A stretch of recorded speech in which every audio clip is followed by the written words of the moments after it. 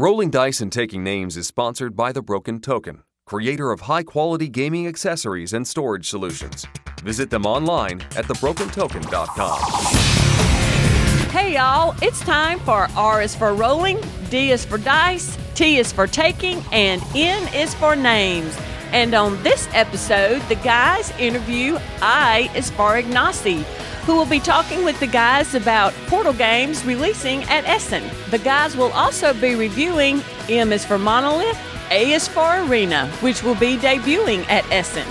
Now, if only I could think of something that starts with C. Welcome to Rolling Dice and Taking Names. This is episode number 156. C is for Cookie by that all-time great artist, the Cookie Monster. I'm Tony. Oh, gosh. Oh, that is one of the best things ever. There you go. That was brilliant. I love it when I don't know what you're going to title it and I just get totally surprised. This is Marty, by the way. Yeah. I mean, you know, one of those things where our special guest, it fits so readily with what he talks about. And you know what? If you have no clue who's going to be the guest on this show, but you know anything about designers and board games, you know exactly who this show is going to be with. That's right. Our good buddy Ignacy has come on the show. It's been a while. He hasn't been here in a while. It has been a while. And Ignacy is one of our best friends of the show. Obviously, he is a sponsor of the show, so you hear about his great games every time. But it's not just because he's a sponsor, Tony. Ignacy was a friend first, sponsor later. We just wanted to work together close with him just because we had such a great relationship with this guy. And we love getting him online to talk with him about just anything and everything, but especially all the fantastic games he's going to be coming out with at Essen in a few weeks. And we had to get him on soon because, you're right, Essen and Monolith Arena. I mean, he has had great success with Detective, which we will find out through the interview just how much I've played. But I do want to mention, Marty, since then, I did order Detective.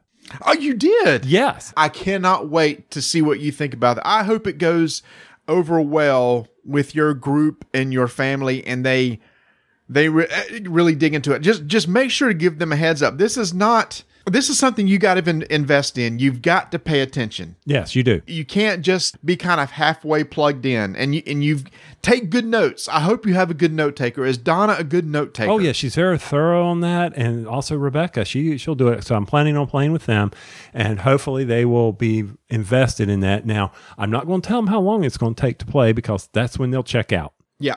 Well, here's the great thing is you don't realize how long you've played until it's over. Because you just start playing and you're talking and discussing, and all of a sudden time goes by, and when you're done, you look up and go, wow, it's been 2 to 3 hours, and it doesn't feel like it at all. Yeah. And I've shared out with you that, you know, I ordered it from a company and I got this notification, and you were laughing at it because it said they sent it out, and I'm not going to mention who they used, and I get the notification. And I go, can you believe this? It left their store and it was in Charlotte in one day. So within one day, it was in Charlotte. And I was like, sweet, I'm going to have it in no time. And then I get the notification that says it will be delivered 6 days later. I'm like, what? It's in Charlotte. What? Hold on. For people who may not know, Tony, you live in Charlotte, I do. Correct? I do. I live in Charlotte. Yes. And the game is in Charlotte. Right. Probably within maybe half an hour of driving distance to your house. Matter of fact, I'm pretty sure it was. Yeah. Mm-hmm. 6 days, huh? That's what it said on the notice. So I started laughing about this, and I let you know this, but it arrived 3 days early. Well, there you go. Maybe it's so that when it comes early, you're excited. So they they're going to under promise but over deliver. Exactly. And I'm fine with that. And I know that they had to use a third party to get it delivered and all this. But when I got the box, I opened it up, Marty, and I'm like, good gosh, how big is this game? I mean, I unloaded 600 of these things. You and I unloaded 600 at Gen Con for Ignacy. And the box has to be a foot by a foot by a foot. So 12 inches all the way around, right? It's not 12 inches deep. It was. It's not 12 inches deep. So I will... It's like that. It's a standard box. The box it came in was that size. Oh, I'm sorry. I thought you meant the detective box. No. I'm sorry. No, I'm detective's sorry. what, Okay. 3 inches? All right, now I get you. There must have been a lot of packing in there. I got 9 inches of peanuts. Gee, isn't that the worst? When you open up a box and the peanuts are packed to the top, but the thing that you're getting is about 5 inches deep. So you're trying not to get peanuts out all over the floor. You can't do it. No, you can't. You can't pull the container out without peanuts going everywhere. So then you try to find another container to scoop out a handful of peanuts to put that into so that you can get the product out. Yeah. And normally I recycle the peanuts. I take them to a postal place and say, here, take these peanuts, please. So I'm going to do that again. But yeah, I was just like, wow, how big is this? And then all of a sudden the box was there. But either way, I'm excited to play it. I've already watch it played and see how to play it. I'm going to have to watch it played again so I have a good understanding of it, because I want it to be a good experience for them. I don't want them to get bogged down in rules, and the rules are pretty straightforward. That's the beauty of this game, Tony. There's no rules to get bogged down into. Basically, if you know the rules, they really don't need to. Because once you kind of get 10 or 15 minutes into it, then they'll know all that they need to know is basically when you decide what path you want to go to investigate, it costs a certain amount of time and you have a limited amount of time before the game ends. That's pretty much it. I think maybe the thing is make sure to spend a little bit of time with the Antares database and make sure you understand how it works. Yeah, I'll do that. And I'm really excited to get Ignacio. So he's waiting over there. He's finished up his cookie. Let's bring Ignacio onto the show. We would say we hate to interrupt our regular scheduled review session by bringing on another designer, but this man, he needs no introduction here at Rolling Dice and Taking Names. He's one of our best buddies, good friend, one of the few that can really make fun of us and get away with us. Everybody can do that and get away with it. Everybody can get away with it. Yeah. Ignacio, welcome back to the show. It's been a while. How have you been? Thank you for having me again. I'm awesome. I'm very good. I released a new game. I'm preparing for releasing a new game. So great times for me. First off, where is it? I need my hello. What? You always start your show, Board Games Insider, with hello. Where's my hello? If I don't get a hello, this is not an official podcast with Ignacio. Hello, Ignacio Czech Portal Games. Thank you very much. There you go. All right. There you go. And I found out, so when we were trying to schedule this interview and trying to find the right time, Ignacio said there could be a conflict with something he wanted to watch, something I didn't know about. There's a volleyball world tournament going on right now. Is that World correct, Ignacio? Championship. We are in the semi-finals. Poland against America in a couple of hours. Well, everybody says that America will win, so we will see what will happen. I'm rooting for Poland. I guess we are rooting for America. We will see. We are in the medal zone, so either we will have a gold or silver or bronze, but we are very, very high. It is semi-finals. Big thing here in Poland. Is this beach volleyball or is it 6-person? It's real volleyball. Beach volleyball is real volleyball. It's your opinion. Yes, it's your opinion. Well, I'm just curious because I watch both. Now, Ignacio, I know that you play football or American soccer. Did you ever play volleyball? I played volleyball, but not super often, but a couple of times, of course. But volleyball is a great sport to watch. So I'm watching a national team every time they play. We won World Championship 4 years ago. We are now running world champion. We are defending the title. And because in Essen, we are able to meet with the fans from all over the earth. So when we won the championship 4 years ago, I met at Essen fan from Brazil. We beat Brazil in the final. So when I was signing his box with the cow, obviously, I wrote, hello, Poland is a world championship in volleyball. And then this guy is a ultra Portal fan. So he was visiting our booth every year. And every year I was drawing him a cow, still world championship. And I guess I will meet him in a couple of weeks and we will see what I will have to draw him. So with that in mind, volleyball is one of those sports my daughter played, and while you were eating your breakfast, your protein bar, Marty, we were talking about this. And one of the things I enjoy about volleyball is just the speed of the play. To me, it's almost like watching hockey. It's very entertaining to watch, yes. Yeah, because of the speed, the fast, it's quick. I mean, it's not like American football where there's a timeout, go stand in a circle, talk a few plays, and then go run out and then go do something for 10 seconds, you know? So I enjoy watching football as well. But anyway. Tony, I don't know if you know this, but I played competitive volleyball years ago. I played in leagues here in Charlotte. You did?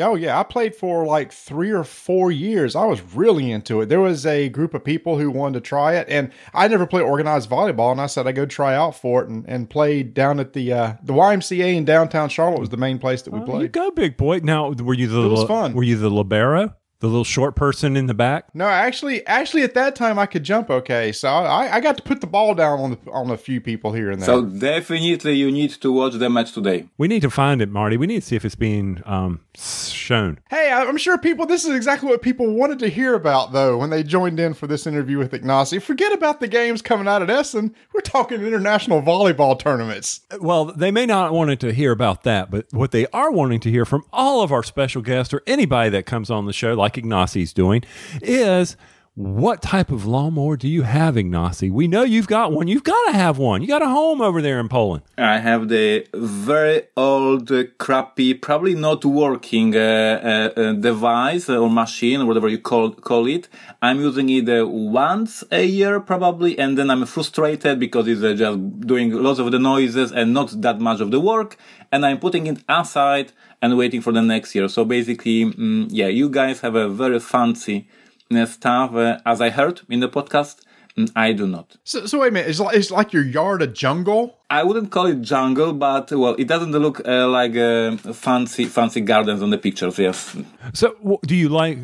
What, do the cats slink through the grass? I mean, I know I saw you a picture with a cat on your shoulder that kind of looked like a parrot, but does it like enjoy the jungle aspect of it? I mean, our cats cannot go outside because we have a dog who literally and really eats cats. And it happened in our home a couple of years ago. It was Christmas Eve, and our dog just ate our cat, which was pretty funny for me, not funny for our daughter. And since then, we are not allowing our cats to go outside. Okay, that's dark. Yes.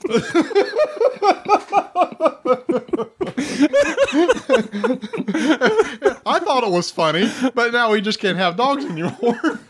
I mean, but I don't know where to go from here, Marty. No, so basically, this is very interesting because from the cartoons, we know that dogs hate cats, but in a real life, we don't experience that. Well, I experienced that in my house. Our dog literally ate our cat on Christmas Eve. So wait a minute. I shouldn't be laughing. But I mean, I can just see the family sitting there. Oh, look, that dog just ate that cat. Oh, Whiskers! Where's Whiskers? You can't imagine how many jokes I had in my head back then, and my daughter was crying and I had to shut up.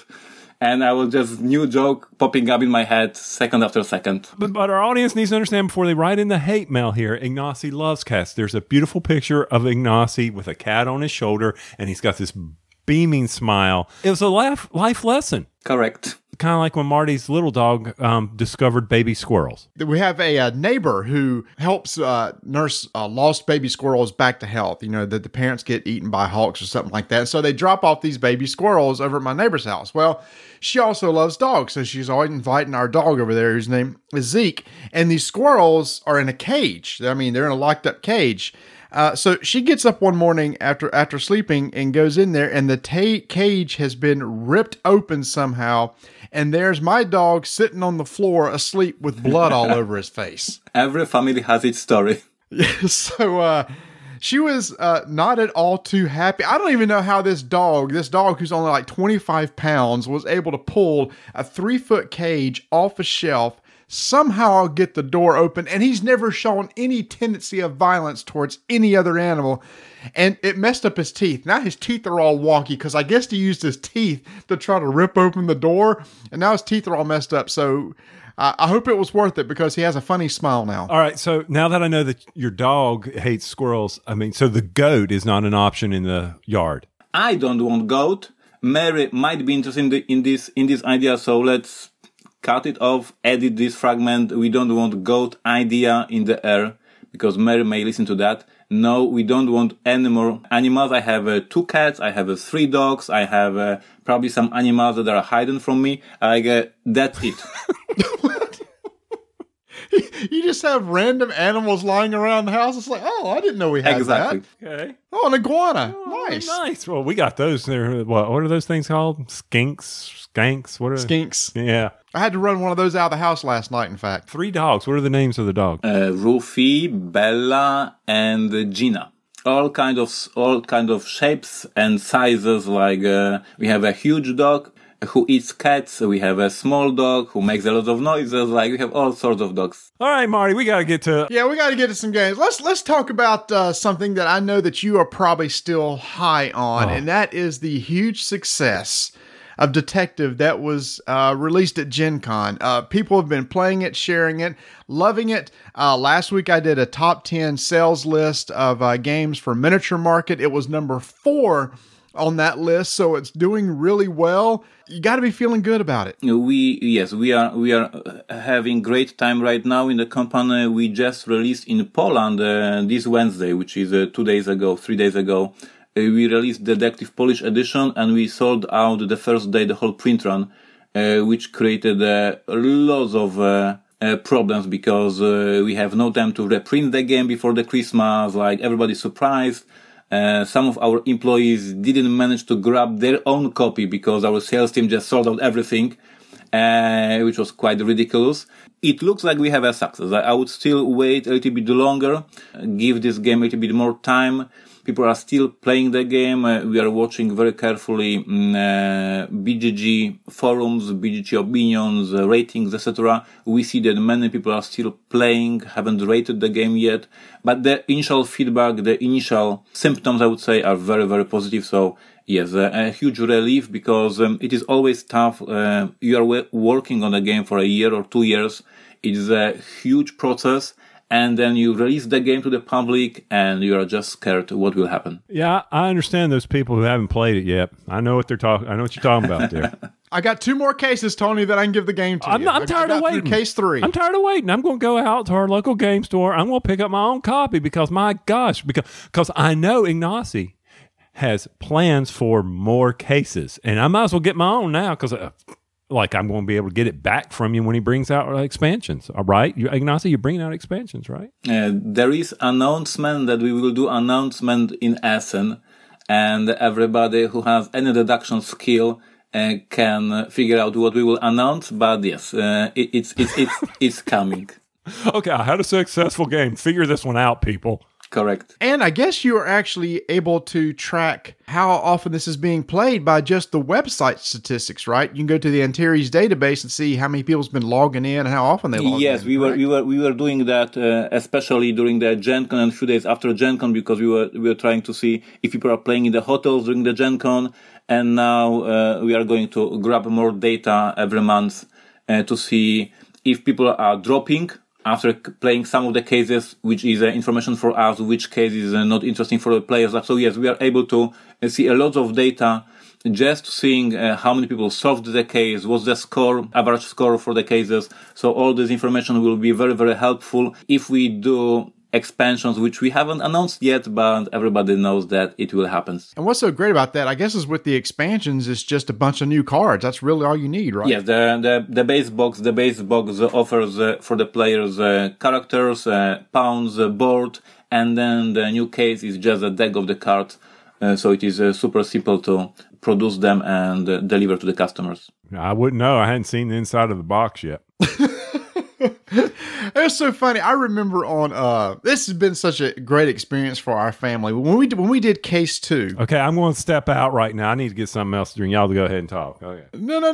I'm not giving anything away. I'm not giving you spoilers away. But when we were playing case 2, I remember we thought we were killing it. We had, it actually got to the point, I think in case 2, it gives us like 6 days to complete it. On day 5, we put in some information and the computer told us, oh, well, by the way, you've solved this case. You can stop right now if you want. We didn't. We said, let's go ahead and take the extra day and try to find out more information. So we get to the questionnaire, which is at the end of every case to enter in answers to questions to see what your score is. We did horrible. I don't understand it. We came out of that going, we know everything we need to know. And then the questions came up, do you know this? We went, no. Do we know that? No. And then it's like our score wasn't that good at all. It was like, I can't believe, what did we miss? And then we go to the third case, and I'm not going to say anything because you know the third case is kind of different. And we got to the end of that, and we said, we did horrible. Horrible. We don't hardly know anything. We go to answer some of the questions, and we got some of them right. We did a better score on that one than we did in case 2. What are you doing to us? Yeah, this is like we were changing these questions so many times. On one hand, we want these questions to be a little bit tricky, so it is not super obvious. But on the other hand, we don't want to make players give the wrong answers. But I saw this so many times that people are playing the game, playing the case. I see that they understand everything. They have everything figured out. Then they see the test and they are just like blanking out like a student in the college. Like, I have no idea what I'm doing. And they're just clicking random questions. I don't know how the human brain works, but I was literally seeing so many groups that they figured out everything. Then they see the test and they just panic and just have some doubts. And then some doing some crazy answers and have a lower score than I was expecting after seeing them playing the game. So yeah, this test moment is very, very surprising for me. All right, you can talk now, Tony. We're done. I'm done. Are we moving on to something? Are we moving on to something else? Tony, I'm just saying you really should play this game. I think you'd have a lot of fun. I know I would. As a matter of fact, like I said, if I go to the local game store today, if he has a copy, which is the reason why I haven't picked one up recently, it's just because, well, it's hard to find. So what is the schedule for reprints? And then I also have a follow-up behind that. At this point, the game is in stock, in distribution. So every game store should be able to order it from the distributors. And we have scheduled one more shipment of the games to America late November. So as for our estimations, the game should be available in America for the whole season till end of the year, and then the next year we will see what will happen. But at this point, I think we are fine. We have enough copies. Okay. So, I mean, this is one of those, I'm guessing here, is a game, Marty, where if you open it right before the Christmas, let's say you've got relatives coming in, people who don't play the big board games like we do, but this is one of those games that I'm guessing that you can drop on the table with them. I mean, you told me it plays up to 4 players, and this is an excellent way to pass the times through the holidays with those guests. Yeah, because there's some gaming elements to this, but it's so straightforward, Tony. You take care of that. The rest of it is honestly just, it's an Encyclopedia Brown game.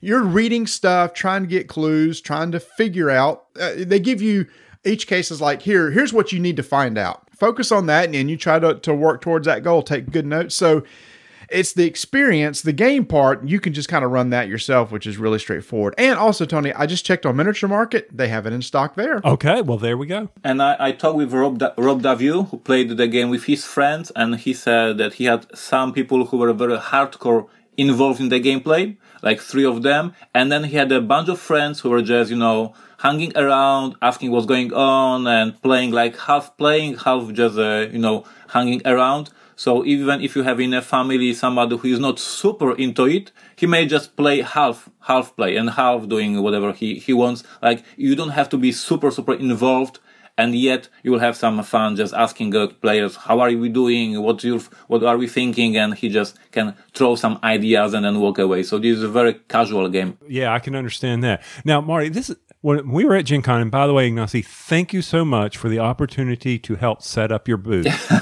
That was fun. That was very Tom Sawyer of you. Why don't you come try this? This is fun, guys. I'm sorry, but I had fun getting on our hands and knees and putting the mats down on the floor. That was fun. Opening boxes, stocking things. That was a blast, and we cannot wait to do it again next year. I appreciate that. I just hope there's not like 200 cases of whatever game you come out with next year, but that was still fun anyway. That was a lot of boxes. Yeah, and I guess what was killing me, and we talked about this on the Gen Con show, is I'm sitting there with Ignacy, and he's smiling and everything. This is the fanboy in me, and these people are getting the game, and I'm like, people, this is Ignacy. Get him to sign the game. But I wouldn't say anything because I didn't want to embarrass Ignacy. But next year, Ignacy, I'm doing that to you, man. This is Ignacy, people. What's wrong with you? That's a very fun moment when people who don't know me from the vlogs or from the Twitter or from the Snapchat or whatever, they just find out that this crazy dude standing next to them is a designer of the game. It is always funny. I don't know if you heard at the Gen Con the story from Bruno Catala. He was walking from the hotel to Gen Con and he saw a group of people playing Seven Wonders Duel. So he approached to them and start conversation with them. And he said, "Hey, I'm a Bruno Catala. I'm designer of this game." And they didn't believe him. And he had to show them. He had to show them ID to prove that he is Bruno Catala, which is ridiculous. Did you hear the story that Rob Davio shared? I believe you were at Grand Con, Ignacy, along with Rob Davio, and they said Rob Davio said that somebody got like in the elevator with him and found out Rob Davio was a designer, and they said, oh, they didn't know who he was, but they asked if he knew who Isaac Childress was. And they said they were geeking out because Rob knew Isaac Childress. And I thought, wow, that's a little bit of a humbling experience right there for Rob. Well, what was it? Martin Wallace was telling us he was talking to a guy who was it a doctor or somebody in Australia? I can't remember. I mean, it's not like we just recorded with the guy, but the guy he's talking to is a professional, and he finds out that one of his favorite games Martin designed, and Martin's sitting right there, and he never had any idea who the guy was, didn't put the two together based on his name. But this is basically very, very fun one because, of course, designers, we are not celebrities like Bruce Willis or Shakira, whatever, but still we have these random moments in the middle of nowhere that somebody recognizes you. I had this terrifying moment at the airport in Poland because, as you guys know, I'm afraid of flying. So the moment I'm walking into the airport, I'm already terrified. And then I'm walking to this airport, and the woman in the uniform from the airport, like a security, approaches me, and she says, "I need to take a picture of you." And I was like, oh my God, I did something wrong. They will arrest me like what I did. And I say, what? She said, no, I need to take a picture of you. And I was terrified. Of course, soon after, it turns out that she's a fan of Robinson Crusoe and fan of me, and she wanted a selfie with me. But for this split second, I was terrified. The security approaches me, and we want a picture of you. So yes, this moment happens, and it is very funny. Wait a minute. When you came up with... you said you're not celebrities like, and the first two names that came to your mind was Bruce Willis, and did you say Shakira. Oh, Shakira. I thought you said Shaquille, like a Shaquille O'Neal. I went, okay, that's a bizarre celebrity to come up with. All right, sorry. Would be thankful they didn't come up to you, security, and say, excuse me, sir, we need to take you to the back room. Correct. Oh, man, that's pretty good. But no, that's just amazing me. But next year, so get ready to start drawing some cows. But back to Detective, which you're going to probably announce something special at Essen on. Wow, I just forgot the question, Marty. You go. Okay, I will. Moving on from Detective, you've got a couple of brand new... What? No, there's some follow-up to Detective. I'm sure there's... Well, then you can come back to it, because I want to hear... I've already been playing Detective, Tony. I've been experiencing the game. I'm ready to hear about the stuff Do you have any show notes for this episode? Like anything? No. Not when you're on. The show notes are just out the window. We're just going to get on and have some fun. Okay. So for Essen, you've got two... games coming out, one a brand new game and one an expansion, and we'll let you share those in whatever order that you want to. Let's talk about Monolith Arena. I have it here with me. We just received a sample from manufacturer. Everything is perfect. We are very happy with the production value. And the Monolith Arena is our second big release of the year. So we released Detective, and the next game is Monolith Arena, 2 titles from Portal Games. Don't tease me. Don't show something like that and it's not sitting at Marty's house. That's If you haven't heard about Monolith Arena, this is a Neuroshima Hex mechanics in a different universe, more fantasy universe, but with a new mechanical twist to it to separate it from Neuroshima Hex. So can you tell us about this new mechanic? Yeah, so basically Monolith Arena is, as you mentioned, standard strategy game. There are 4 different armies. Each army has 35 tiles. These tiles represent the units, soldiers, some magical runes that will support your soldiers, some orders like classical strategy game. And you will be placing these units and these runes on the board, and the classical strategy game. But the thing that Michael Orach came up with is these monoliths. These are the plastic pieces that form a small tower on the board, And inside this tower, before the game starts, in a setup phase, you are hiding some of your tokens, and your opponent has no clue what you have put in these towers. And then the game starts, you are putting your soldiers on the board, you are giving them orders, you are shooting, fighting, but at some point you are able to reveal this monolith, this tower, and you show what you have here. And there might be some super strong soldiers, there might be some magical runes, all the things that can surprise enemy and help you out in this particular situation. So basically, with this addition to the game, Michael made this game much more strategic. Like, you can prepare some combo up front before the game starts, and then during the game, besides the random draw of the units, random draw of the orders, you have something already pre-constructed that will surprise enemy, and it adds a lot of value to the game. So from the Hex world, we're still pulling from the bag to get our tiles. Is that correct? Correct. So this gives a lot of replayability, because you have these 35 tiles. You never know order in which you will get these tiles, whatever you need, the archer or the swordsman or the rune, or you never know what will come up. You always draw 3 tiles, you discard 1, you play the other 2. But before the game, you have something hidden, something special that you will reveal during the game. So it's almost like as if you're almost like maybe thematically your base has a couple units within the base that nobody can see because they're behind the walls of the base, and anytime they can come out and help defend against the base or attack. Correct. So it's the fog of war concept. Like, what is he going to do? What's the surprise? Along with what's in his hands, how is he strategizing around that? And it has this feeling of, I don't know how much you played Magic the Gathering. I know that you played a lot of CCGs. But it is like in a Magic the Gathering, you are sitting at home and thinking about creating the best deck possible to surprise enemies, right? To surprise the other player. Here you are literally sitting at home and thinking which tokens I could hide in this tower, in this monolith, to surprise my opponent. I don't know if you heard this story when I was trying to break the game and create a super awesome combo. I was playing dwarves, and I came up with this amazing combo. I hide 2 tokens in the tower. I thought it is very powerful, maybe overpowered. So I sent a text message to Michael Orach with the picture. I said, Michael, here's my combo. Is it legit? Because it's very, very powerful. And Michael just texted me back, and he was very mean to me because he said my combo sucks. And he immediately sent me 4 text messages with the 4 combos he playtested, and they were like 10 times better than my combo. And then he sent me the last text message, which was, Ignacy, I playtested it all. Don't worry, chill out. So basically, yes, you can come up with the amazing, crazy combos in this game. Only with these few tokens, but preparing beforehand, it gives you a lot of edge against your opponent. We can understand when a designer comes back to you and looks at you and says, you're stupid. We've had that happen to us. Multiple times. Yeah, and maybe one that's on the show right now when we were learning Imperial Settlers. Maybe. Yeah, that's what started off this great friendship.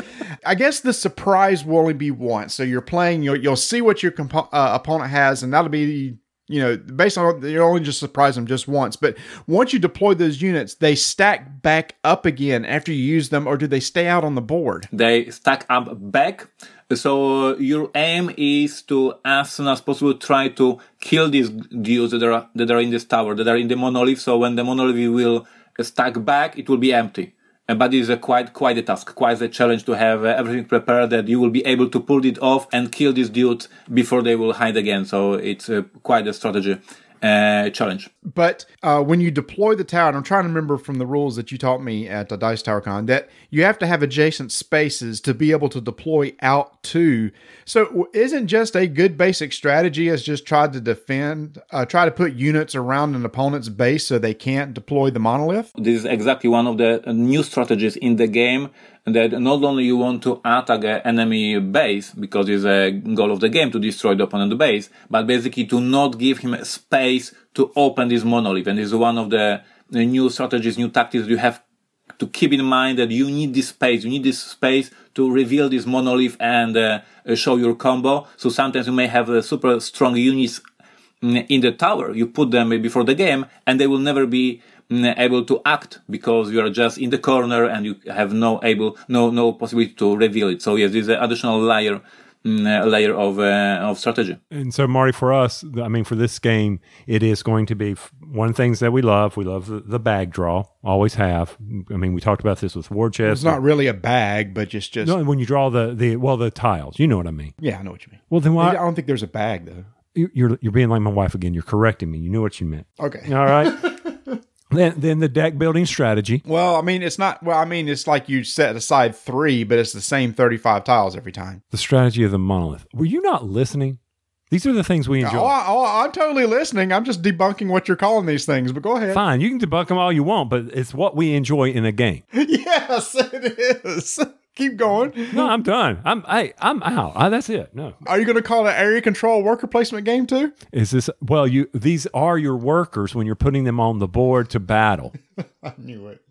I can make anything a worker placement game. You know that. And I can do a flow chart for any game. So this is not a problem. All right. So I do have one basic rules question, though. When you deploy the monolith, do they all have to come out or can you just pull one out? Everything. So, but other than that, it's pretty much if you played Neuroshima Hex, aside from the monolith, everything else plays the same. Yes. And this is very interesting. At the conventions, for example, at the GrandCon, we were presenting the game without the monolith rules because we treat them as advanced variants. So we were just presenting the game as it is as Neuroshima Hex.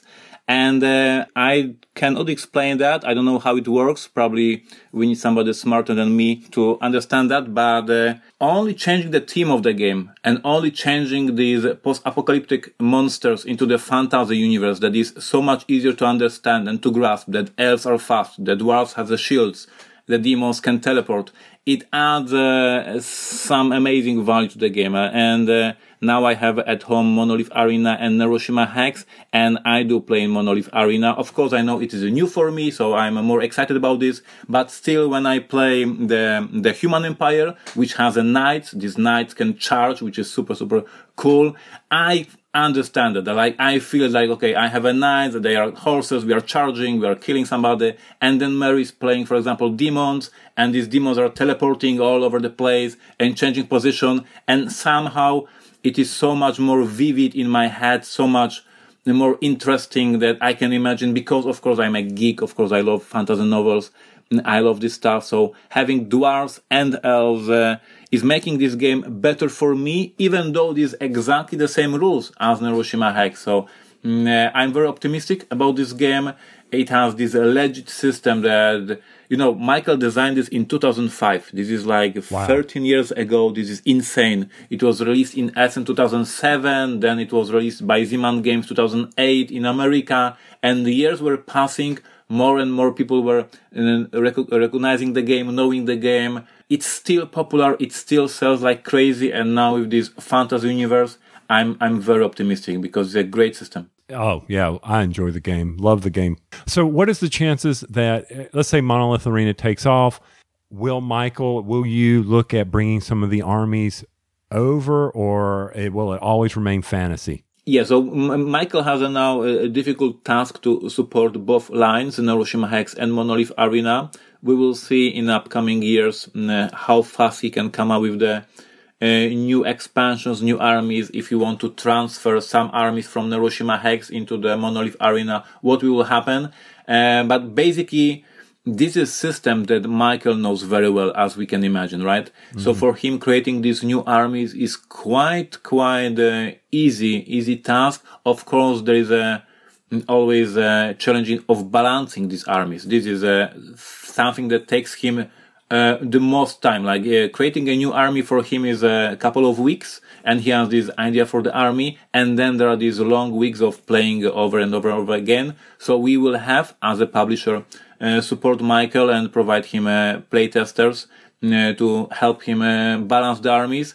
But I have a huge hope that fans of Neuroshima Hex will have a new content, and fans of Monolith Arena as well. But first of all, we need to release the game, then somebody has to like the game, then somebody has to ask me for the expansions, and then we will ask Michael to design it. So, small steps. Yeah, I guess we're putting the cart before the horse. You talked about the theme, and I think that may be one thing that maybe appeals to some people. While I like the post-apocalyptic themes. I like Mad Max and stuff. The factions and stuff in Neuroshima Hex, when I see them, I don't really know what they do until I look into them. But fantasy tropes are so common. A lot of people understand, oh, the dwarves are usually tough and have good weapons.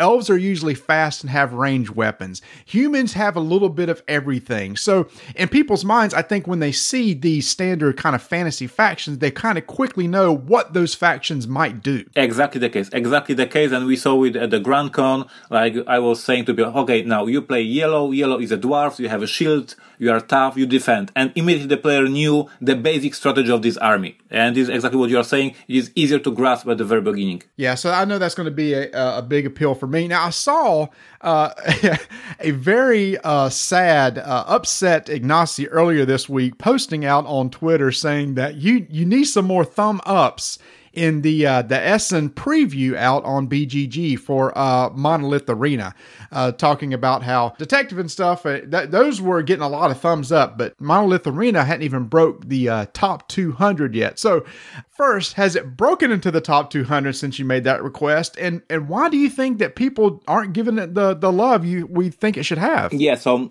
me being upset terrified our fans, so we get a lot of thumbs up.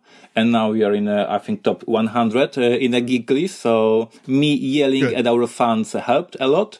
Me yelling at the fans, threatening the fans. Yeah, this is a good strategy.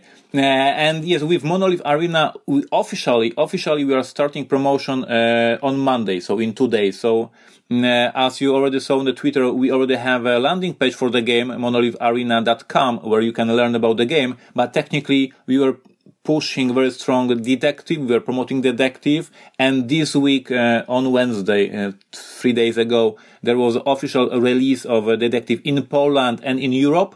And officially, I stopped pushing and promoting Detective, and now we are changing gears and starting promoting Monolith Arena. So since now people will start learning about the game, and I hope they will start giving the game the thumbs up, because we will post the rulebook, we will post the pictures, we will post the gameplay, etc., etc. So it slowly starts. The game will be released in Essen for Europe, and 2 weeks after Essen in America. So we have a couple of weeks now to convince players that the Monolith Arena is a great strategy game for them. And that's at portalgames.pl/en. Okay, Mario, we've done that obligation. We're done.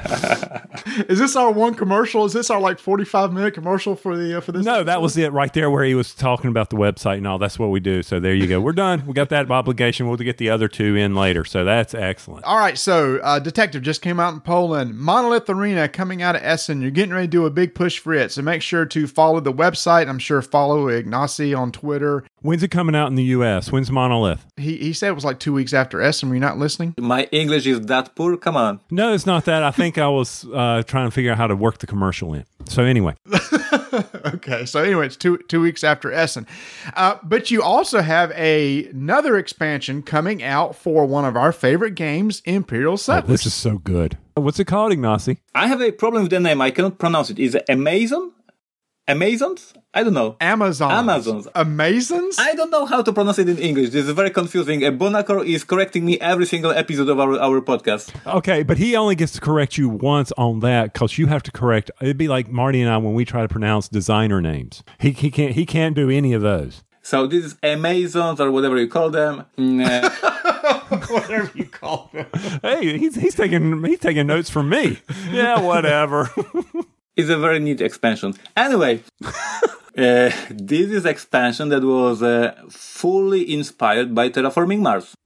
I was playing Terraforming Mars, and I love the game.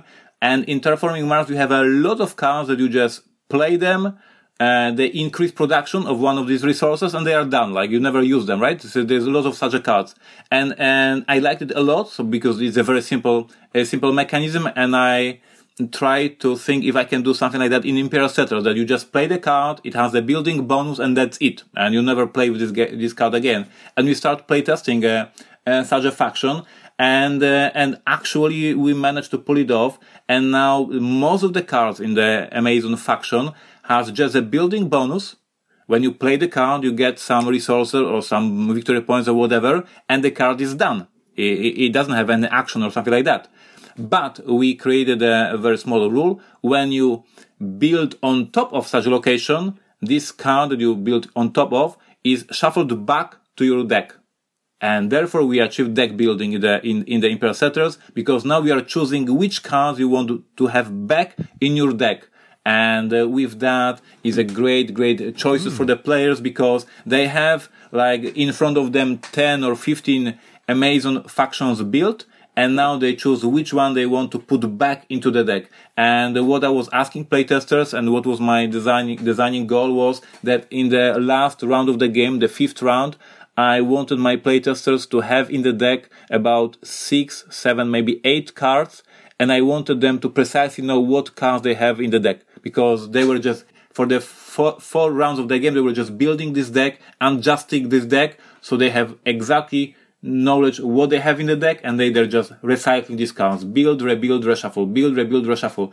And this is crazy combos going on. I love this faction a lot. It's very simple. There is no usage of new tokens, no usage of new rules. It's just a one simple rule. When you build on top of an Amazon faction card, this card gets shuffled back to your deck. But I guess it's the same rule that, so this is the Amazon faction card, so it goes on the left side of the board, and you build another Amazon faction card on top of it, but you get to shuffle that one back into your deck. Correct. Okay. Because I was going to say, you do have some cards on the right side, the non-faction, that just have a building bonus, and that's it, but you use those to build your faction cards. Correct. Okay. Imperial Settlers. I'm still waiting for my expansions to come out. I'm still waiting for Robinson Stronghold. Well, hold on.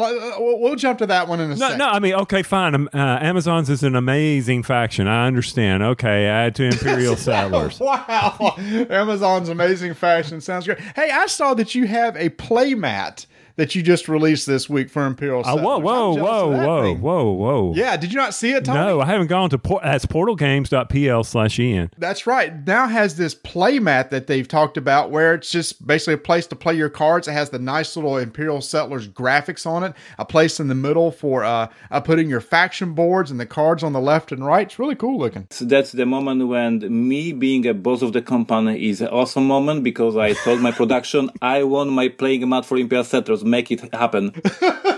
And I have my playing mat for Imperial Settlers. I'm very happy. And of course, we put it in our web store so everybody can have it. But it was precisely just me wanting to have a playing mat, and I'm very happy to have this power in the company to just have it. But the mat is amazing, and I think that all the fans will be very, very happy. It's cute. It has all these small drawings, all these small little humans going and having some adventures. You can literally look at this playing mat and see all these funny scenes my artwork department designed there. So it is very nice to play with. But basically, it was just me dreaming about something like that. Well, why can we not dream about a neoprene hex mat? We have a mat for a Monolith Arena for Essen pre-orders. So there is a mat for Monolith Arena, and I can tell you it was not yet announced, but let's do it. We are just producing a mat for 51st State. I know that you guys like the game, so here you have.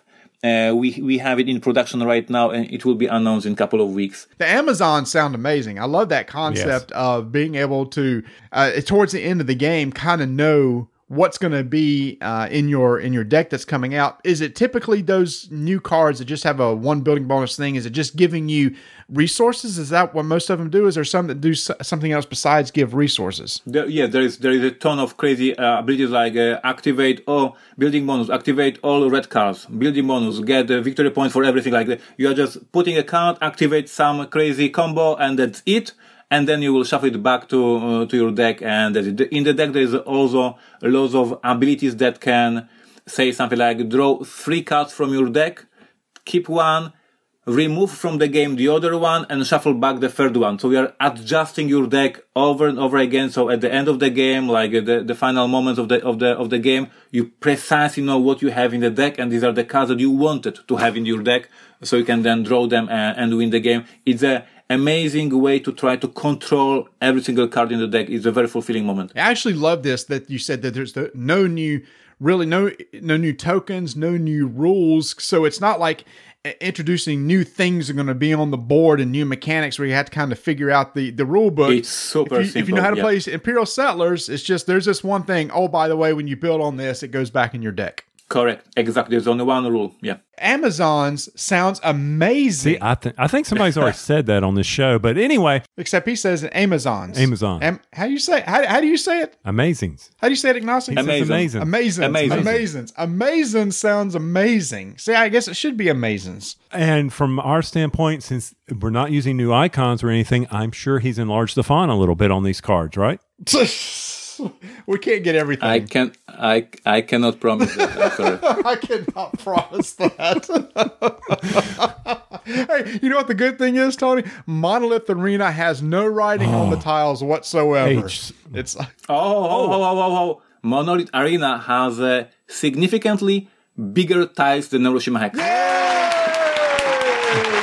Your gamers are getting older, Ignacy. I'm sorry. It was you who said that. But wait until you play Detective and see the font on those cards. I cannot wait. Make sure you have Rebecca handy, your daughter, to read the cards for you. I've got my painter's glasses, my 3 times glasses, so I can get that handled. It's in the miniature market cart. Okay, we're good with that. All right, so amazing Amazons. We've got a Robinson expansion. We've got nothing for 51st State. Aww. Wait a minute, you got a Robinson expansion? What's that? Yeah, he's got a Robinson expansion. He's been teasing a Robinson expansion about the Lost City of Z. Correct. Mystery Tales is in production right now. We finished the everything with that. It is sent to production, and it will be released early next year. Is our first release in the next year. It's a huge, big expansion. And for the 51st State, right this weekend, we are having a play testing of the new expansion. It's almost ready. We send out the PDF with the new cards to the play testers all over the world, and we are waiting for the reports. I received my sheet to play test this weekend. So yes, new expansion for 51st State also early next year. Hey, you notice how he just likes to do that to us, Marty? He puts on the video all these, promos and production copies and says, "See what you boys are missing right here. See what he's doing to us." He actually shared that earlier this week on social media. I think you sent out saying, "Hey, playtesters, you got something coming your way for 51st State." Oh, yep. If I was on social media, and I'm so glad that you've taken over Instagram, I'd probably see these things. That still hasn't happened. But, Okay. I need to share a picture of a snake skin I found yesterday on Instagram. That's what I need to share. That's what you need to share. It was a 2-foot snake skin right beside our driveway going into the house. What kind? I think it's a black snake. It was hard to tell. There were rings around it, but the rings were pretty far apart. So I'm hoping it was black and not a copperhead. Copperhead's going to be big and fat, where the black snake's going to be long and thin. I'll send you a picture of it. Maybe you can identify it. Okay. Do you have snakes over in Poland? Only if you buy them in a store to have them. Wait, really? They're not in the wild? On what? I don't think so. I hope not. Oh. Okay. Well, I need to move to Poland. Well, next time you're in Florida in Dice Tower, I'm sure if you walk around, you can find a rattler. Yeah, when I was in Florida and I saw some alligators or whatever you call them, I wasn't feeling super awesome. So, yeah. I wasn't feeling awesome. Yeah. Okay. So I'll just let you know that dog that ate the cat, don't get that dog around that gator. Yeah, I agree. Yeah, and it's so funny, Tony. Recently, last episode, we had on Martin Wallace, who's in Australia, who has like the 10 most dangerous animals in the world. And then we come in here with Ignacy, who's in Poland. It's like, yeah, we don't even have snakes. Well, I mean, it's too cold there. Or okay, so we've got Robinson, Lost City of Z, and we know that the Lost City of Z was about the search for the city, and it was in South America, right, Ignacy? All right. Correct. So there were no beaches, so we don't have to worry about that aspect of it. It'll be interesting to see how you do that story. In the box, you will find one standalone scenario, and you will find 5 scenarios campaign. And this campaign is, as you mentioned, about the story of the Colonel Fawcett, who got missing in this area, and players are the rescue team who needs to find him and bring him back to Great Britain. Of course, I will not spoil the story, but basically it is a very thematic campaign with the twists, and there is a storybook. with the paragraphs that you read and learn the story.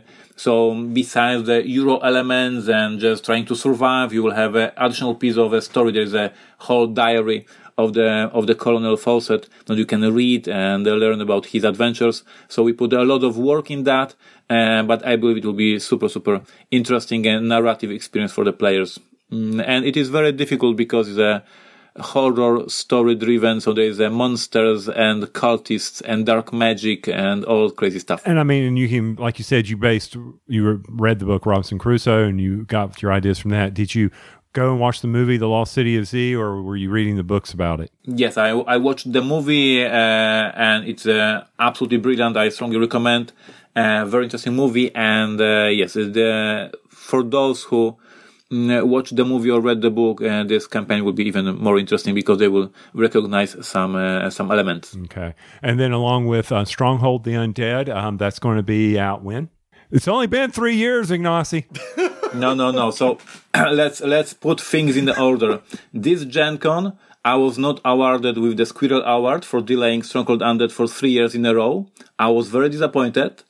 And I decided that I will no more and no longer delay the expansion because there is no award for that. So actually Stronghold Undead is going to print and going to production. Like, if there is no award for delaying, whatever, I will do this expansion. So now we know it's our fault, Tony. He was purposely delaying just so he could try to get a Squirrely Award. Yeah, you gave me the award for the first delay. I thought it's cool, and I'm starting delaying it. But there was no follow up for the awards. Well, you use if we could do a Squirrely World next year, which I'm pretty sure you're got a shoe in one game. But are you going to use it as a hold up for your third edition of your board games that tell stories? And when is that Kickstarter starting? Is that going to be a book holder for you? Yeah, that's a good question. I wanted this Kickstarter to be in September, but Essen and conventions, and I had to move it later. But yes, there will be Kickstarter for Board Games That Tell Stories Volume 3. That's for sure. If I get the award Squirrel for Undead, either delaying it or producing, like whatever, I get it for anything. I will use it to help my books being in the right order. Oh, okay. See, Marty, once again, it serves more of a purpose than just being an award. It's a bookends. And when did you become I'm going to alienate some people here, but I don't care. When did you become a millennial, Ignacy? When do I have to award just for doing something with you?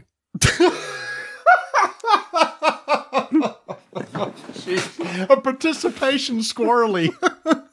Oh, it has become an award. Thank you, Ignacy. Here is your 2019 Squirrely for just participating in game design. Yeah, he's like, I should get something for not doing anything.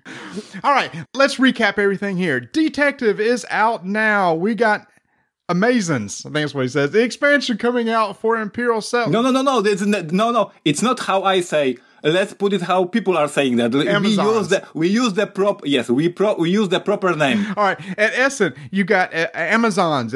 Now I'm going to say Amazons. I got to get it out of my head. The expansion for Imperial Settlers, brand new Monolith Arena coming out. You've got the new Robinson expansion coming out. Now, obviously, those are all expansions. Monolith and Detective are the brand new ones. I guess you've probably got plans for brand new games in 2019, probably already on the books. Yes, we in Essen we will have a small keynote with some small announcement, but the big event and the big keynote for Portal Games is as every year PortalCon. Mm-hmm. And this year it will be held 26th of January. We will make a lot of announcement during this event. Of course, we will send a press release before this event. There will be a live stream from Poland from this keynote. This keynote will be in English, and we will announce a couple of new titles for the 2019. So yes, we know what are we going to produce. Of course, we are working on these titles right now, and the big keynote, big announcement will be 26th of January 2019 live stream on our YouTube channel and Facebook channel, etc. So PortalCon, how many days is it, and what is the weather like in Poland in January? The weather sucks because it's a winter, so it's very cold and gloomy. And the convention takes 2 days, with the Saturday being the main day because of the keynotes.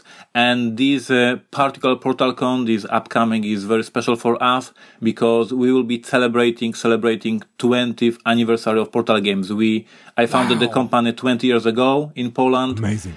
So we are inviting employees who work with me back then. We are inviting some designers who are doing games for us. It will be a very, very special event for me and for the whole company. We expect a lot of hardcore fans from Poland. So on one hand, big announcement and big keynotes. On the other hand, just a dinner with the fans and presenting all the games. And I will bring prototypes of my most famous designs. And it will be a very, very special weekend for me, 20 years of my work. That's amazing. And I assume that one of those big games that you announced at Keynote is what Tony and I will be unboxing and putting on shelves at Gen Con next year. I hope so. Yes, that's the plan. We will announce one title for Gen Con, and we will announce one title for Essen, and we will announce a couple of other things. So yeah, there will be a lot of nice surprises for the fans. Yeah, I was checking the RDTM finances, and those flights are kind of expensive, Marty. So I was going to say if the weather was good, I could probably talk Dawn into a little vacation. She really wants to go to Poland. Now, where do you hold this, Ignacy? What city? It is a Gliwice, so this is our city, and we are having the very nice, very modern building with the stage like in a theater. So it will be very professional, nice keynotes, and then there's a huge game room. And we will give to our fans a lot of prototypes, a lot of games from the past. My very first board game I ever designed, like all those crazy events. Michael Orach, special guest of the convention, it will be huge for us. I'm already preparing for that, even though there is 4 months left. And if people were making travel arrangements, where's the best city to fly into if you're coming from the States? Katowice. Katowice is the closest airport. It is like a 40 minutes drive from the Katowice. And we had in the past, we had a couple of fans from Germany, from Hungary, from France, from Italy. Local flights in Europe are not that expensive. So if you're a hardcore fan of Portal Games, and if you want to celebrate 20th birthday of the company, it may be a good idea to spend an absolutely crazy weekend in Poland. Hopefully you're designing a 20th anniversary logo for yourself. Yeah, that's the task for our team. But yes, basically we want this next year being very special because 20 years, as you guys know, because I said it in many interviews, and basically 20 years ago, I dropped the college and I told my parents, I'm dropping the college. I'm not going to be engineer. I'm founding company. And nobody, including me, accepted back then that I will build a company that will strive and grow and be on the market for 20 years. And would you have ever thought 20 years from now that you would be where you are, sitting on your Saturday afternoon talking with a bunch of fools in Charlotte, North Carolina? I didn't see it coming, that's for sure. But Marty, man, that does sound amazing. I don't know. You should put in the tones for as many times as we said amazings on this show today. I think it's pronounced amazing. There you go. Amazing. And where's the T-shirts? They need to be on the website. Oh, man, I wish you had a Redbubble site for all your Portal stuff so I wouldn't have to do the Portal shipping from Poland, because Redbubble, they can produce them anywhere and ship them anywhere. So good that you are mentioning, because we are now working on a separate store for the American customers, because there's so many fans in America and shipping from Poland is ridiculous. So in upcoming months, I don't know if it will take us 2 or 3 months, but basically we are working on this right now.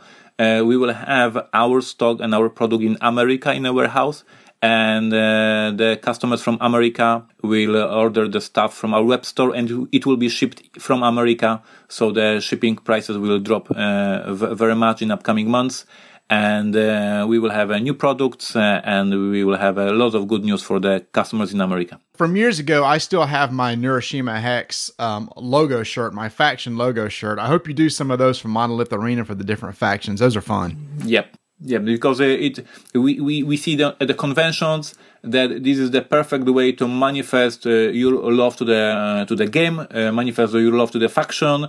It is great for the company because you promote our game. It is great for you because you can say, hello, I am the Moloch, I am the robots. So it is a win-win situation, and yes, we will have them in stock all. I just want one with my Sunny Beach card shirt that I can walk. I mean, I still have my Imperial Settlers one with the Stormtrooper helmet. Oh, I do too. Yeah. That's very cool t-shirt. That's an awesome shirt.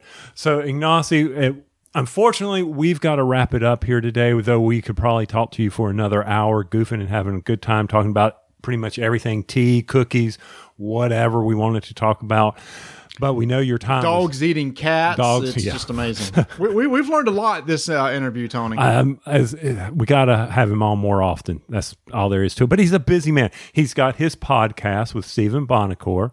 So if you're not listening to that, now they have a hard time hitting regular strides like we do. I mean, sometimes it may be every other week. Sometimes it might be once a month. Having a chance to being with you, I can just say that I was going to record with Steven this Tuesday. And then I have this Skype message from him that he's in Mexico having vacation and he is not able to record. So just saying, it is hard with him.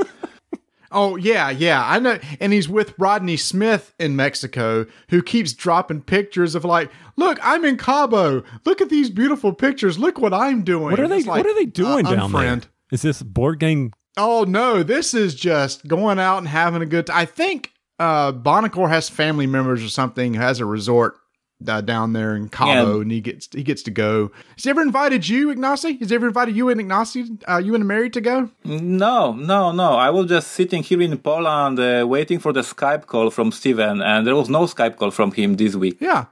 So basically, he invites these people to go with him on this trip, but you, who are his co-host, fellow board game designer, fellow publishing owner, has never invited you to this Cabo vacation. Is that correct? I'm happy that you pointed it out.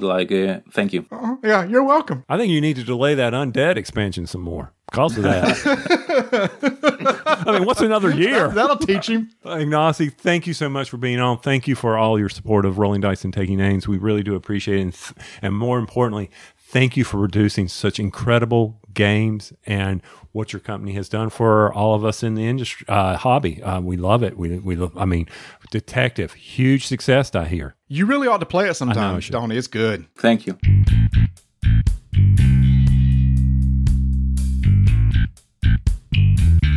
With every big gaming convention, people are going to be looking for creative ways to store and organize their games, and you could do that by checking out thebrokentoken.com. They will be at Essen this year, and if you're going to be going, make sure to walk by their booth, check out their huge dice tower contraption they have on the side where you can drop dice all the way through, and those are the dice towers that are stackable, and you can get those. You can get these stackable card organizers, plus each of the organizers for each of the individual games. So make sure to go check out their site, sign up for their newsletter, and you could do that at thebrokentoken.com. Ignacy was kind enough to let us get a early copy of Monolith Arena. Now, Marty, from my standpoint, I think the man owed us at least that. Why is that? Well, let's see. We've let him come on the show. We set up his booth for him. We've done a lot of extra work for the man. So, I said, well, hey, throw us a bone over here. Well, he is throwing us a bone by being a sponsor. This is true. And we need to be upfront about this. He is a sponsor of the show, so we're getting ready to talk about a game that he's getting ready to put out. But this isn't like a review of what we think of the game, because people say, well, you just like the game because he's your sponsor. Right. But people who are fans, or not fans, because we don't have any of those people. We just have an audience. How about that? People who have been listening to the show for a while know that we like Neuroshima Hex. Yes. And we've liked that for a long time. So what we want to do is compare Monolith Arena to Neuroshima Hex, and maybe War Chest, because you and I really enjoy War Chest, which is a 2-player abstract game where you put tokens or things on the board and fight, and maybe give suggestions on why people may like one maybe over the other. So let's do the obvious comparison. Well, let's do the obvious thing first. Is we want to thank Carolina Tabletop Games for letting us use his storeroom to record. Tony and I had to meet so that we could get this recorded and put out before the next episode. So we played out there, and it got super crowded. And the owner of the store, Rob, said, if you want to, you can go back and use the storeroom and record. So that's where we are now. So here we are. Let's compare the obvious one. Let's go Hex versus The new Hex, Monolith Arena. Which, you heard Ignacy talk about was designed by before. Michael Oryx. Oryx. Oryx. He's an Amazon. He's an Amazon designer. Yes, he has. So, Neuroshima, futuristic post-apocalyptic world. Theme. That's Yeah. the theme. That's the first thing that's going to pop out to me. Compared to this, what would you call it? Adventure? Fantasy. So it's just 100% fantasy. The 4 factions they have really fancy names, but they're basically humans, elves, dwarves, undead, or demons. Demons, right. And I liked how in the elves, they weren't these goody two-shoes, thank you, type of elves. They're mean elves. You and I played all 4 factions. We got all 4 factions played. We had time for 2 games. We played just the basic game, which pretty much plays exactly like Neuroshima Hex. Right. You draw 3 tiles, you discard 1, you can put units on the board, and you have order tiles for doing things like moving or creating a battle. And the battle resolves the exact same way, which is something we always enjoyed about Neuroshima Hex, was the highest initiative attacks first. So if a higher initiative is attacking something with a lower initiative, that lower initiative guy will be removed from the board before he ever has a chance. So all the 3s attack, and the 2s, 1s, 0s. Right. So it kind of thins out the board after every single battle. All that works the exact same way. Yeah, and the big difference is there are special abilities in the various factions, and each one is different for these 4. And they're vastly different. Vastly, yes. I mean, we had, like I said, the elves. They're not nice elves, but they're able to move around the board. They have the movement. Yes. They could just move around like crazy, and they have a lot of range. Right. The dwarfs were tough. The humans were... The humans had the charge ability. So they had horses. They had, you say it. No. Cavalry. the cavalry. Yes. Okay. Which would basically allow you to move and attack, which is kind of a very common thing in a lot of miniature games. It seems like every miniature game has a charge thing, move and attack. And then the demons were just like, they could teleport and just kind of move around the board and poison people. Probably the most irritating thing is the net. Hate the net, but I understand the net, and they were netting. Yeah, so the net, that's from Neuroshima Hex. You throw a net on somebody, they can't do anything. Right. They ain't moving, they ain't doing anything until the person that net them is gone. So from a standpoint, though, we really were able to quickly get used to the abilities and the capabilities because of Hex. Yes. Right? So it was not... Because you just don't like saying Neuroshima. No, I don't like saying Neuroshima. So when he says Hex, he means Neuroshima Hex. So for me, I was like, okay, this felt familiar, very warm, even though it was different faction. So let me just ask you, which do you relate to more, the fantasy or the post-apocalyptic factions? It would probably be the fantasy. Okay. Though, you have all the armies for the post-apocalyptic. Yes. Got that word out. And I was able, you're just so used to them. Because we've seen it so much in so many games over time. And the fantasy, yeah. So what Ignacy said was true. The dwarves you think are going to be tough, they're tough. Right, tough. The elves are nimble, move around. Right. So. Yeah. And I'm trying not to, I got to be careful here. We've got some, keep waiting to knock product off shelves here. So if you hear a crash, we apologize for that. So yeah, so we've got that going on. So enjoyed the faction. I think unless people just have a huge love of like, the post-apocalyptic, the Mad Max type world, they're probably going to relate better to fantasy. Because just when you see the names and what they do, it kind of makes sense. I assume more factions will come, but with these 4 basic in the game, to me, they make more sense than the 4 basic factions in Neuroshima Hex. But the rules are simple. They are the same. I mean, we had some questions because of certain abilities, because they're new abilities. Right, like the charge. The charge. Yeah. How does this work? What do you do? Can you do it twice? What about this? And the runes. Now, that's one thing I don't remember because it's been a while since I've played Neuroshima Hex. They weren't called runes, but there were tiles on the board that would just give bonuses. Yeah, the bonuses. It was the same thing. They work the exact same way, just called something different. Yeah. So you had those out there. So it was all pretty much. So if you're familiar with Neuroshima Hex, this is going to feel very familiar to you as well. Mm-hmm. Other than that, let's get to the real meat of this thing, the monolith. Yeah, so that's the brand new thing that was added to the game. And so for our second game, you and I picked up a different faction to play and then added the concept of the monolith to the board. Now, the monolith is a set of 3 stackable plastic pieces where each one can hold a tile, either a rune or a unit. But the top piece will always have the banner or the base in it. Right. Then before the game, you secretly put in 2 other tiles, it could be units or runes, into those that stacked beneath it. Mm-hmm. During your turn, you have the option to unfold, is what they call in the rules, is unfold the monolith where you can remove the 2 segments from beneath the banner and deploy them out onto the board, but they must be adjacent. So they got to be touching each other. And into empty spaces, you can't put it on somebody. Yes. So once you satisfy those rules, then they're out there and then you can fight. So the idea of this is the fact that you can set up some sort of synergy at the beginning of the game. Let's say there's these 2 tiles. I really want to have them and use them, but dang it, if I don't have the luck of the draw, I'll never get them out at the same time. So the monolith provides you a way to say, okay, well, fine. Beneath your banner, go ahead and put in those 2 tiles. And when you want, you can unfold, maybe do a battle, use them. And then at the end of a battle, they all fold back up again. Right. Very strategic. Because you're building. You're constantly building your team. You can build anything you want. You can find combinations. And Ignacy has often said this in this podcast when he's talking to Steven about it in Board Games Insider. Mm-hmm. There are all these different combinations. And when you think you have found one, then here comes a better one. Yeah. In fact, remember in the interview, he said, I found one that broke it. Yeah. And then the designer said, no, here's some better ones that's even better than that one. Yeah. So there has a little bit of kind of a list or deck building mechanic to it. It's like, well, I'm going to play with this faction. I'm going to start with these 2 in the monolith. And they can be destroyed. So that's important to keep in mind. So if you go out and battle and your monolith is out there, they can also, if you don't place them correctly, those tiles can be lost in your monolith. Mm-hmm. It folds back up. So on your next turn, you have to be able to unfold it, and then you may place a tile in an open spot. Right. But you cannot place another tile on the board. Yeah, so when you unfold it, that's pretty much taking your turn. You can unfold it and then play orders at that point. Mm-hmm. Or when you unfold it, if there's an empty spot in one of the little tile holders, you can put a tile that you just drew into that to fill it back up again. So it's a nice addition to that type of gameplay. Strategy-wise, where Neuroshima Hex didn't have that, basically putting tiles on the board and battling it out. Here, you've got a type of building, not a deck building, but just a building. Mm-hmm. And then once they're out there, the surprise is gone, of course. That's true.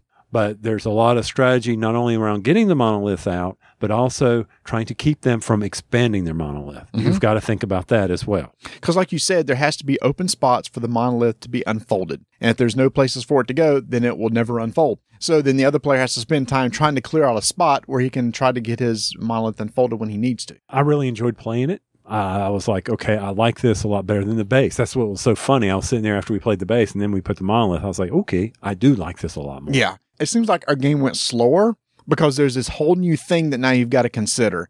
And you're constantly kind of looking at what tiles were in your monolith. It's like, okay, when do I want to unfold this? When I don't want to surprise it on him. And that was just our very first game. I can imagine that once you play these factions enough, you have the aha moment. Oh my gosh, I need to start this with these 2 tiles in the monolith and pull off this little combo. But you got to be very careful because when you unfold it, like you said, on your turn, you're sitting there unfolding. You got to unfold it to get it ready. You got to be careful because if you come up and then you draw a battle, you can decimate my troops that were hidden away in my monolith. So I've got to But if they're unfolded. If they're unfolded. Yes. Yeah. So you can't attack troops if they're in the monolith. Right. The only thing that will take damage in the monolith is basically the banner that's sitting on the top, which is like the home base. Yeah. And that's the whole goal of the game is try to destroy the other person's banner. They have 20 points.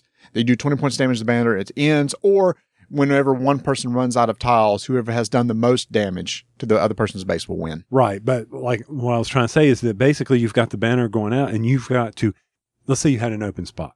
In the monolith, okay. In the monolith, and you wanted to unfold it. Mm-hmm. And you're like, okay, I pulled the right ones that I'm going to stack this back in there and I unfold it. It's going to stay unfolded until there's a battle. So you've got to be very careful, especially if you don't draw a battle. Because then it's your turn. Oh, he drew a battle. He just decimated whatever I just put in there.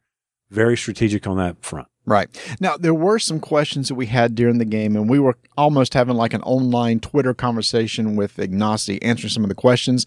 And he must have gone to bed because we ran into a couple of questions with the monolith with particular factions that we were kind of unsure of. And we wanted to get clarification. So we won't mention those here, but there were a couple of things that I was like, is it supposed to work like this or should it not work like this? Especially with things like teleportation, because there's this new concept where demons cannot teleport around the board. And I had some questions about teleporting out of a monolith and stuff like that. So we won't worry about that for now, but I'm sure there'll be, as people get this in their hands, Ignacy's very good at answering questions and putting facts out there for situations that people run into as they play the game. So here's a question for you. You and I recently played War Chest, which is a 2-player game with looks like hex tiles. I mean, the board almost looks like the exact same type of board. You're drawing tokens from a bag and you're playing 3 tokens and trying to fight each other. How do you compare the two? If like you were talking to somebody and it's like, I don't know which one I would want, what would you give the pros and cons of each? 2 completely different games from the standpoint. Wow, okay, yeah. All right. Because first off, you have while War Chest has all the individual characteristics of the armies or of whatever factions you get to play, here a faction has all the units underneath it. So it's a different type of strategy to build up. Here in War Chest, you only have to worry about the 4 factions that you're handling. The 4 types of units. 4 types of units. And that would change every game. Right. But with Monolith Arena, you've got this faction has a special ability and the units underneath it have various types of powers. So I don't know if I could really compare it. I'd play them both easily. I mean, I enjoy them both. Which one do I feel like setting up right now? So, I don't think there's a dislike or a like between either one. Either one. Put them on the table. I'm going to play them. Do you feel that War Chest is a little bit lighter affair? It seems like that the factions were so different in Monolith Arena. I had a little bit more AP. I did than with War Chest. Now, I think War Chest has this cool thing of the drafting at the beginning, where you can draft your units that you want to build. Right. So that's different every time, as opposed to I'm just going to pick this faction and play it. Now, here's the thing. If people want something that's really fluid and moves quickly, the battles in War Chest can't move any quicker than that. I'm going to attack you. You're gone. In Monolith Arena, when a battle happens, things pretty much stop at that point because you have to evaluate the entire board. That's part of the beauty of the game, too, is you're constantly looking at the board and wondering when is the battle going to kick off. Because when it happens, then you have to take time to evaluate each initiative one step at a time and settle that. So War Chest is probably more fluid in the battle, but the Monolith Arena is probably more tactical when it comes to that point in the battle. I think it's 2 different levels of strategy. I mean, I think they are, even though it's basically putting tiles on a board, what you're doing, completely different mechanics. I mean, drawing from a bag, drawing from a pile. Yeah, okay. So War Chest, you draw from a bag. In Monolith, you're drawing from the bag, your tiles. Yeah, but then they're discarded from the game. I guess what's different also too about War Chest is that tiles will how you activate. Yeah, you're right. They're 2 totally different style of games. The only thing where they're really kind of similar is it's a 2-player abstract game where you're using units to fight each other, but they really are different. Oh, man, a lot of similarities, but a lot of differences. So that makes no sense, but I'm okay. Two individual games, but I like them both. So you're not committing to either one. They're both good, but they are different. In my mind, they are very different. It's funny. So when I started this, I thought, okay, we're going to take 2 similar games and compare them. But now that you've gone through it, maybe they aren't as similar as what I thought. Now, there is one thing I always used to bother me with Neuroshima Hex. The rule of you draw 3, discard 1. Okay. I always felt like, man, there's sometimes when you draw 3 really bad ones. Or so you're trying to look for that one particular tile that you want, and you can't get to it. Or you draw 3 good ones and you get, great, now I have to decide which one I want to discard. Ignacy added to the rule something called a more tactical game. Ooh. And here's what I like. It says, if you think there is too much randomness in the game, which I just explained that sometimes there might be, and you want to reduce it, you can play with the following reinforcement rule. During your turn, draw up to 6 tiles instead of 3, discard 1 and play a maximum of 2, and all the others can be saved for later. So now instead of 3, you have 6 in front of you to decide with. Okay. So what that does is that reduces the randomness, but gives you a lot more choices to take during your turn. Yeah, and I can also have a lot more AP. No, I totally agree. There is a lot more AP at that point, but it does remove that, man, I'm really looking for this particular tile. Well, now if you have to have 6 in front of you every turn, well, then that just kind of reduces the randomness, and then it really becomes more of a tactical game at that point. Now, one thing about Monolith is I get to see what tiles you pull. Oh, that's true. That's different. War Chest, they're hidden. So that helps a lot in the strategy. It's not like, oh, did you pull that matching tile in War Chest that will let you go out and do an attack or take over that area? In Monolith, I know it's on your board. You know I had a dwarf bomb sitting there waiting to try to take out one of your nests, but you never would set them up the way I wanted you to. So I just wasted it at the freaking end. I was...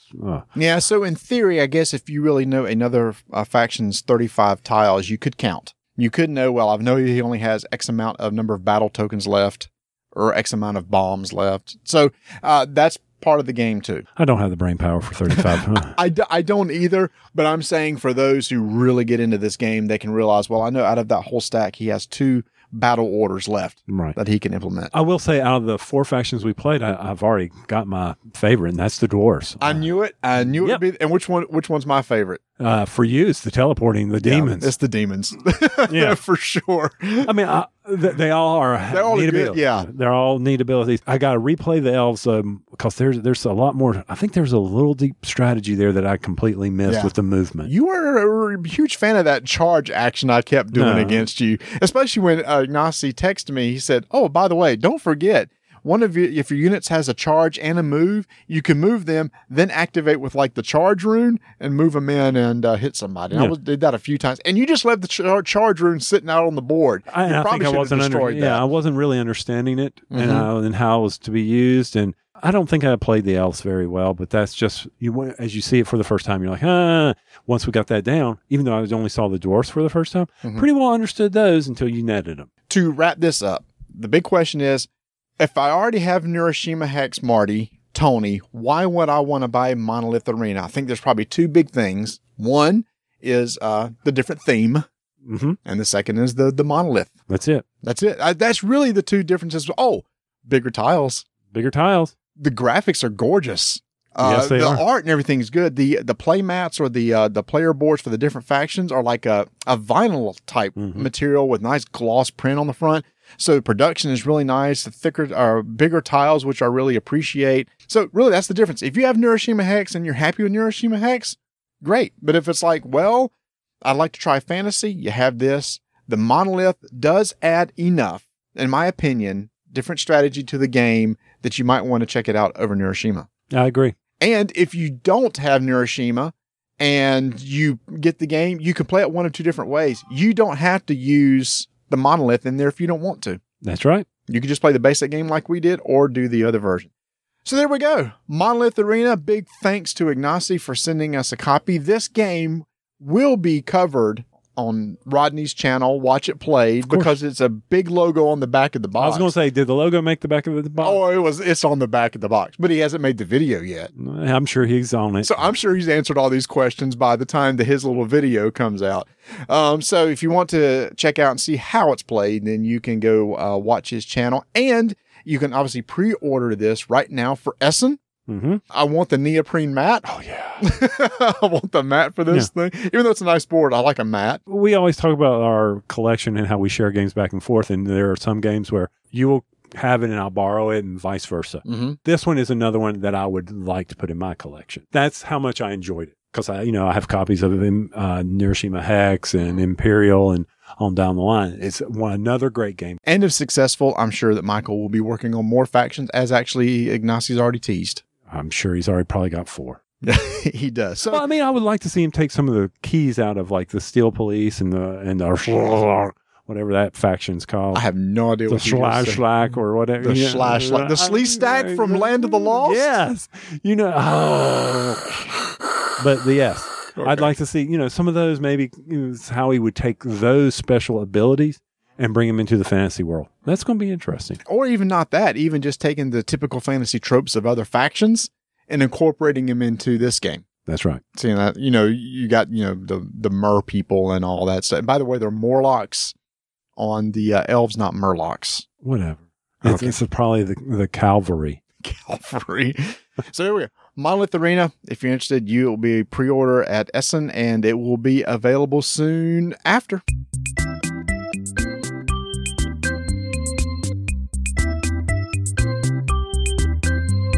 PortalGames.pl/en. This whole show was a Portal commercial. So there, we're done.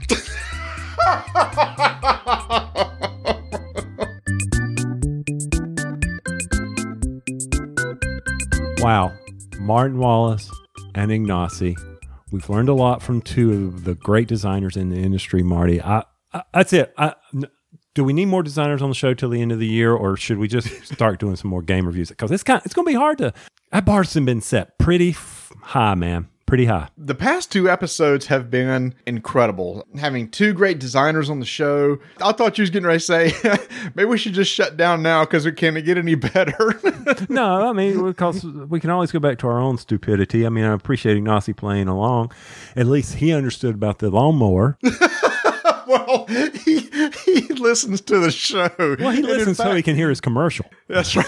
In fact, he was expecting it. I mean, he played right along, but man, I wish I could mow only once a year. If you did that, the HOA would be all over you. Yes, they would. We always love to get Ignacy on at this time of year because he has his big Essen games coming out and he's already thinking about 2019. And we know in his mind, he knows exactly what's coming and he wouldn't off the air give us any hint on what it was. So we're in the dark too, but it's always exciting this time of the year to know that he's already kind of gearing up for the big things that'll be coming out in 2019. So I can't wait till his PortalCon to hear all about that. Oh, PortalCon. If there was any way, why in the winter? I'd be all over that. What? But the winter? I don't know. Because, I mean, I talked to Donna about it, and she's like, really?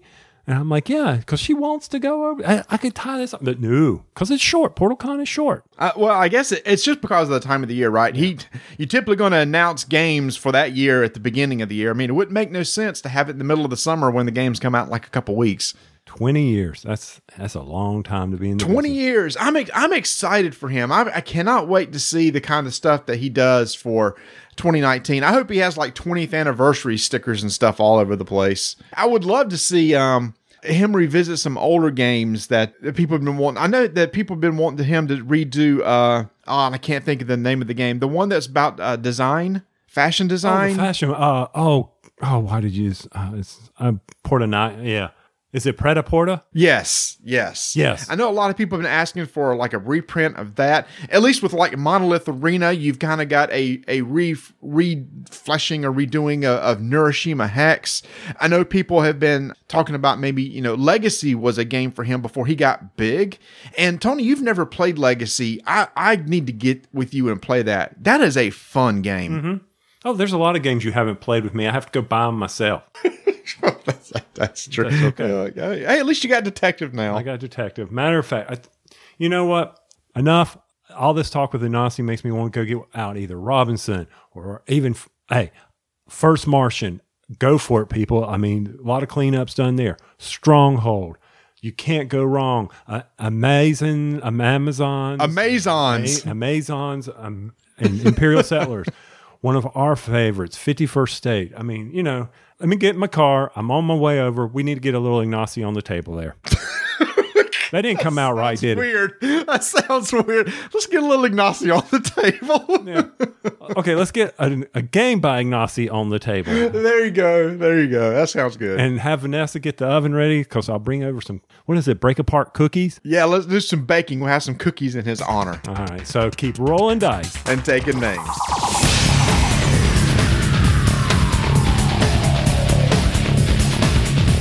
Thanks for listening to Rolling Dice and Taking Names. If you'd like to support the show, you can do so by going to podpledge.com/RDTN. There you can also order an RDTN mason jar. As always, you can follow us on all forms of social media.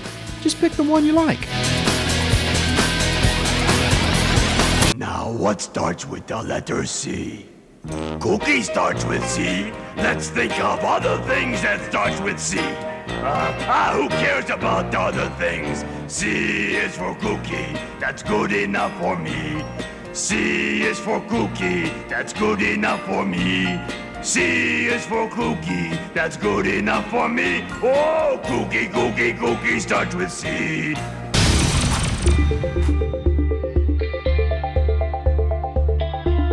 MiniatureMarket.com. It's only a month and a half away when you will get to see their big Black Friday sales. Go ahead, start pushing that money into the piggy bank because you need to save up. They're going to have a bunch of sales. They just had their fall sale, but then they're going to follow it up with their big Black Friday sale. You know it's out there.